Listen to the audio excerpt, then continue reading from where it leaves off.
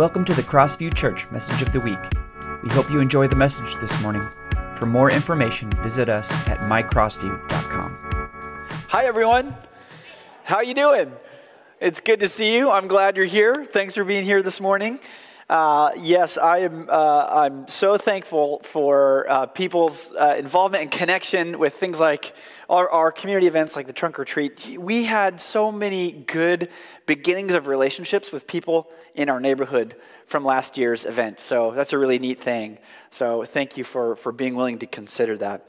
Well, we are this morning on the fourth week of the series that we've been in called The Free Methodist Way. And if you're just joining us, what we're doing is we're looking at 5 values that kind of shape the larger context of who we are as a Free Methodist church. And so we've been walking through a number of these, and today we're at the fourth one of these. And Pastor Holly already mentioned this, but I just want to say thank you to Kevin Austin. Kevin Austin was here at our first service today, but he shared with us last week about the Set Free movement and the Free Methodist way of value of love-driven justice. He talked to us about what the Set Free movement is doing to fight human slavery all around the world. And so we're excited to continue our partnership with Set Free and Kevin. In fact, Pastor Holly had mentioned that after last Sunday, we had several other people join our Set Free small group. And so that is exciting news as we try to do what we can to help in this way. So I'm thankful for that. There are resources. If you didn't get to hear that message on our website, you can hear that message, and there's a ton of resources to dive deeper, including some of Kevin's resources, like his book and an article that he wrote. As we look at the next of our 5 values today about who we are as a larger denominational family, I want to share with you a really amazing statistic. And that is, did you know that the large majority of our Free Methodist family is located outside the United States? I see a lot of shaking heads and nodding heads. That's good. It's good to know that. And I actually think that this is a really cool thing. What that means is that we are a global denomination made up of different nationalities and cultures from all over the world. And isn't that great? I love it because it means that we, as a larger family, match God's original intent for what the kingdom of God should look like. From the very beginning, God's intent was to have a people from every nation, every culture, ethnicity, all united in Christ, carrying out the work of God in the world, right? And that's exciting that we get to be part of a family like that. And so I hope today is both a little bit of a reminder, a perspective change or a perspective reminder for us. And today is also a little bit aspirational as we think about the Free Methodist way value of cross-cultural collaboration. Debbie, could you put that up on there for me? Thank you. So each of our values, our leaders, our bishops have written an article that goes along with each of the value steps. And so I'd like to share, as we've done each week, share some of that, some of those bits of what they wrote in our weekly message. You can read the entire article online. If you go to our weekly resources that we update every Monday on our webpage, you can get the full thing and see it all. But in her article on cross-cultural collaboration, Bishop Linda Adams writes this: the Free Methodist World Missions now is in 98 countries. And we celebrate the existence of 19 general conferences. That's how we're organized around the world, each governed by the Book of Discipline, the bishops, and boards. We embrace the way of intercultural engagement, moving beyond old mindsets toward profound cross-cultural collaboration. The church in many countries sends missionaries to reach other tribes and language groups in their own country, as well as to evangelize and raise up leaders and churches in other nations. In the U.S., we welcome Christian leaders who immigrate here, recognizing their unique ability to organize new churches filled with immigrants from their region of the world. In all cases, we acknowledge our own limited vantage point and recognize how God has designed the body of Christ to cooperate for the greater good. Isn't that great? I love that. This is exciting and it's important because it requires some work on our part. And this is the perspective aspect of that. It's exciting because people from all over the world make up who we are as Free Methodists. All over the world, different ways of doing things, different languages, and it's incredible. And this is especially important when we recognize that we are part of something much larger than ourselves and our way of doing it. And I'm so thankful for that. Are you? Because it means that the Lord can have his message spread throughout the gospel or throughout the world in ways that connect with people everywhere. Amazing things are happening all over the world. In the Middle East, in Asia, in Europe, in Africa, all over. And it looks and sounds different than we might be used to. How wonderful. So, but we also want to see, and here's the aspirational part, is we want to see that embodied here, right? We want to do what we can as Crossview Church to look like our community and the world around us. And so there's some work that we've got to do, and there's where some of this growth comes in for us. You know, I think maybe for a lot of us, our experience of different types or different cultural ways of doing church may have happened with something like a short-term mission trip. I'm guessing that at some point, if you've been following Jesus and in the church for a long time, that at some point you've probably been on some type of short-term mission trip. In our denominational family, we have what's called Visa teams. Isn't that super creative? It's like, good job, everyone. Good job, leaders. Visa missionary teams. It's volunteers in service abroad. And that works to help people take trips all over the world. There's been tens of thousands of people that have gone on visa trips through our denomination. Almost always these teams, people on these teams, on these short-term teams return reporting some eye-opening and humbling experiences. Maybe this has been true of your context as well, or if you've done these things. But you hear things like this. The people we met had so little but were so generous. Or how about the children? The families were poor, we experienced, but very happy. Or the church's high-energy worship went on for 3 hours and nobody got tired. That's awesome. You guys ready for a 3-hour sermon? It's going to be great. Can't get tired. Have you had that kind of experience? For me, as it may be true for some of you, I took short-term mission trips to places like Mexico and experienced exactly some of what was just said. More recently, I've been on trips to Asia and the Middle East, and I've had some significant experiences in churches that look and sound very, very different from what we're used to. Again, our bishop writes this: lasting impressions have often been formed around memories of passionate faith, sacrificial hospitality, family solidarity, and delicious yet exotic food. The beauty of another culture was on full display, and the visa teams eventually realized we went to help, but actually we found out that we were there for God to open our eyes to ourselves and our world.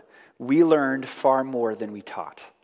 Has that been true of your experiences? If you haven't had that opportunity to go on a trip like this, that would happen. That will happen. It does happen. But only the most basic lessons can be learned in a week or two. We want to get beyond first impressions and learn. This is the perspective part of it, which is we have to realize that there is so much that we can learn about the church, how it works, who God is, from different people in different contexts speaking different languages who do it differently. And it is beautiful. We want to gain a worldview shaped by intercultural intelligence rather than just surface realities. It's about how we see people. Each person made in the image of God, and even though they may look different, sound different, eat different foods, they are no less part of the image of God, and we have to be willing to say, what can we learn, right? How can we do this together? This is a timely message for our day, our context, and our culture. Again, the bishop writes, that's where collaboration comes in. We need each other. When our brothers and sisters around the world become our real partners, we take a learning posture with them. When they recognize in us a desire to be true co-laborers, they can speak the hard truth and ask hard questions and learn from us as well. We all move from beyond judging based on outward appearances to appreciating something closer to what God sees, the heart. And isn't that what we want? And I love this value as articulated by our denominational leadership, saying this is an important aspect of who we are, not only as a denomination, but who we are as followers of Jesus, right? So to get to this type of collaboration, it requires that we may humble ourselves. We listen and learn. It requires of us to set aside some possible preconceived notions or cultural assumptions that we may have, even if we're not aware of them. And this is one of those are the types of questions for us that we have to be willing to sit with, ask seriously, and let them make us a bit uncomfortable, all right? We keep talking about in our discipleship pathway, the first part of it is biblical teaching, and as we engage with the Bible and Jesus, what he's going to do is confront us, and we're going to be unsettled, especially in the ways that we're not living into the ways of God, and that's going to be okay. This is one of those things. Allow the difficult questions, the reflections about how we're doing this to be there and be okay. We've not always done the best at this. Collaboration is essential to being human. And we know that in part because theologically we understand that God is not solitary, but that he exists in perfect community as part of the Trinity, 3 in 1, cooperating and collaborating together. Being made in God's image, as we all are, means that we were made for relationships, we're made for love and mutuality. So there's a really wonderful story in the Bible about how we get to see Jesus model this for us. We get to see Jesus put this on display. And it's a story that you probably know fairly well. It comes from John chapter 4, and it's the story of the woman at the well. And Jesus shows us what it looks like to cross barriers and cultural differences and experience something incredible. So I'm going to read just the first part of this. We'll talk about it a little bit. Starts in John 4, we're going to start at verse 1, and it says this. Jesus knew the Pharisees had heard that he was baptizing and making more disciples than John, though Jesus himself didn't baptize them, his disciples did. So he left Judea and returned to Galilee. He had to go through Samaria on the way. Eventually he came to the Samaritan village of Sychar, near the field that Jacob gave to his son Joseph. Jacob's well was there, and Jesus, tired from the long walk, sat wearily beside the well about noontime. Soon a Samaritan woman came to draw water, and Jesus said to her, "Please give me a drink." He was alone at the time because the disciples had gone into the village to buy some food. Debbie, would you go to that next slide for me? Thank you. The woman was surprised, for the Jews refused to have anything to do with Samaritans. And she said to Jesus, "You are a Jew, and I'm a Samaritan woman. Why are you asking me for a drink?" This is fascinating. I love this story. I want to encourage you to go read it because there's so much that happens in this story. It's one that we're fairly familiar with.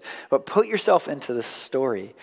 Samaria is the name that's given to the land between Galilee to the north and Judea to the south. And right in the middle of it is Samaria. And if Jesus and his followers were traveling from the north to the south, it would be logical that they would just go right, straight line down through the middle, right? And so going through Samaria would usually be the natural route. But the Jewish people and the Samaritans were enemies. And oftentimes, the Samaritans would attack pilgrims going from Galilee to Jerusalem or vice versa. So often what they would do is rather than just go right up the middle, they would go around and take a much longer route than they could have if they had just gone straight through Samaria. But this time, Jesus and his disciples had gone through Samaria apparently without any trouble on the road. And there in the heat of the day, it said it's about noontime, Jesus found himself sitting at this well, which is actually still there. And this woman came along. Now, in that culture, there's several things that are happening here that are just surprising. The first is that Jewish men would not have allowed themselves to be alone with a woman. Didn't matter if they were Samaritan or not. This was a big deal, especially for someone with Jesus' reputation. If it was unavoidable, they would certainly not have entered into a conversation to talk about anything, especially what they talked about. The risk was just too high. And yet we see Jesus talking to this woman. We find out a few verses later that the disciples come back and see what's happening, and they are not happy at all, right? They're like, what are you doing? The second thing is that this woman was a Samaritan. Now, when we kind of talk about Samaria, but in the Babylonian exile, go all the way back to the Old Testament, the Babylonian exile, when the Jews came back from exile, what they found was a group of people living in the middle of their ancient land, claiming to be the true descendants of Abraham. That group of people on that land became known as Samaritans in Samaria. So they have this ancient enemy between the Jewish people and the Samaritans. Because of all of this, Jewish people usually wouldn't have anything to do with the Samaritans. They would especially not eat or drink with them. And yet Jesus asks this woman and a Samaritan for a drink of water. This is incredible. The last thing I might point out about the barriers and the cultural differences here is that compounding on both of these problems, this woman was said to be of a bad character, had bad reputation. And we know some of that story if you read that. So this woman has come to the well. She comes to the well at noontime when she's least likely to meet anyone. So she's got even an issue within her own context, with her own culture. Usually, people coming to get water from the well would have come in the cool of the morning or the cool of the night. So early morning or later at night. But here we find this woman coming to this well in the heat of the day, the middle of the day, because she's least likely to encounter anyone that she knows. She doesn't want to be around those other groups of people, and yet she gets to meet Jesus. And how beautifully what happens next in this story, that Jesus shows us how to cross over these barriers and the cultural barriers as well, and discover the experience of community and cross-cultural collaboration. Because once Jesus makes this connection, they collaborate together in the sense that this woman goes back and has a powerful impact on her village. She clearly understands the dividing wall of hostility between them culturally and religiously. Jesus is Jewish, she's Samaritan. He's a man, she's a woman. He's a holy rabbi, and she has quite a history. And yet Jesus talks to her about God's expansive plan for the human race. And he starts to talk to her about what true worship is, and says it's not just for the Jews, it's for everybody. In fact, you can be a true worshiper of God. And it's just, she's like, what? You just don't talk about this kind of stuff in this context. Jesus talks to her about the most important things of life. This just doesn't happen. And we know that the story ends dramatically when an entire village is changed. Her life is transformed because Jesus crossed these barriers. And she takes her transformed life, goes back to her village, and it says the entire village is changed, hearing the message of Jesus. How wonderful. Hallelujah, right? Did you know that Jesus, he can do that back then and he can do that now? He can still do that. If we're willing to say yes to Jesus in uncomfortable circumstances, the kind of change that we can experience and that we can be a part of is beyond our imagination. Amen? This is exciting stuff. This is what we're part of. This is our family. How beautiful. Bishop Linda writes this: as Jesus' disciples watched, he challenged them to open their eyes and see the fruitful harvest among the Samaritans. The work of convincing them that God's mission extends to all people groups had just begun. Kingdom collaboration took a baby step forward here. Jesus had collected a diverse band of disciples, Jewish men whose politics and livelihoods would never have blended into a community of oneness without him. As they followed and learned, he not only invited them to see the Samaritans as candidates for his movement, he showed mercy to a Roman centurion, an enforcer of the hated oppressor. He surprisingly welcomed women to travel with them and provide for them financially. He touched lepers, accepted a woman with a less than pristine reputation's offer to wash his feet. He ate in the homes of tax collectors and sinners, and he fearlessly and graciously overcame the barriers that divide people into in-groups and out-groups. Isn't that incredible? This is what Jesus models for us in the pages of Scripture, and the questions that we have to ask of ourselves and our church is, are we doing it that way? And if we're not, we have some work to do.